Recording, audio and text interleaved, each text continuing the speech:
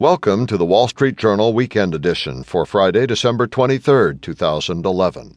From Audible. Here's what we'll be covering. The main feature is the year's best movie. It's from Iran. The movie reviews: The Girl with the Dragon Tattoo, The Adventures of Tintin, Extremely Loud and Incredibly Close, and We Bought a Zoo. Par value: Vietnamese investors sink savings into golf. And a whole lot more.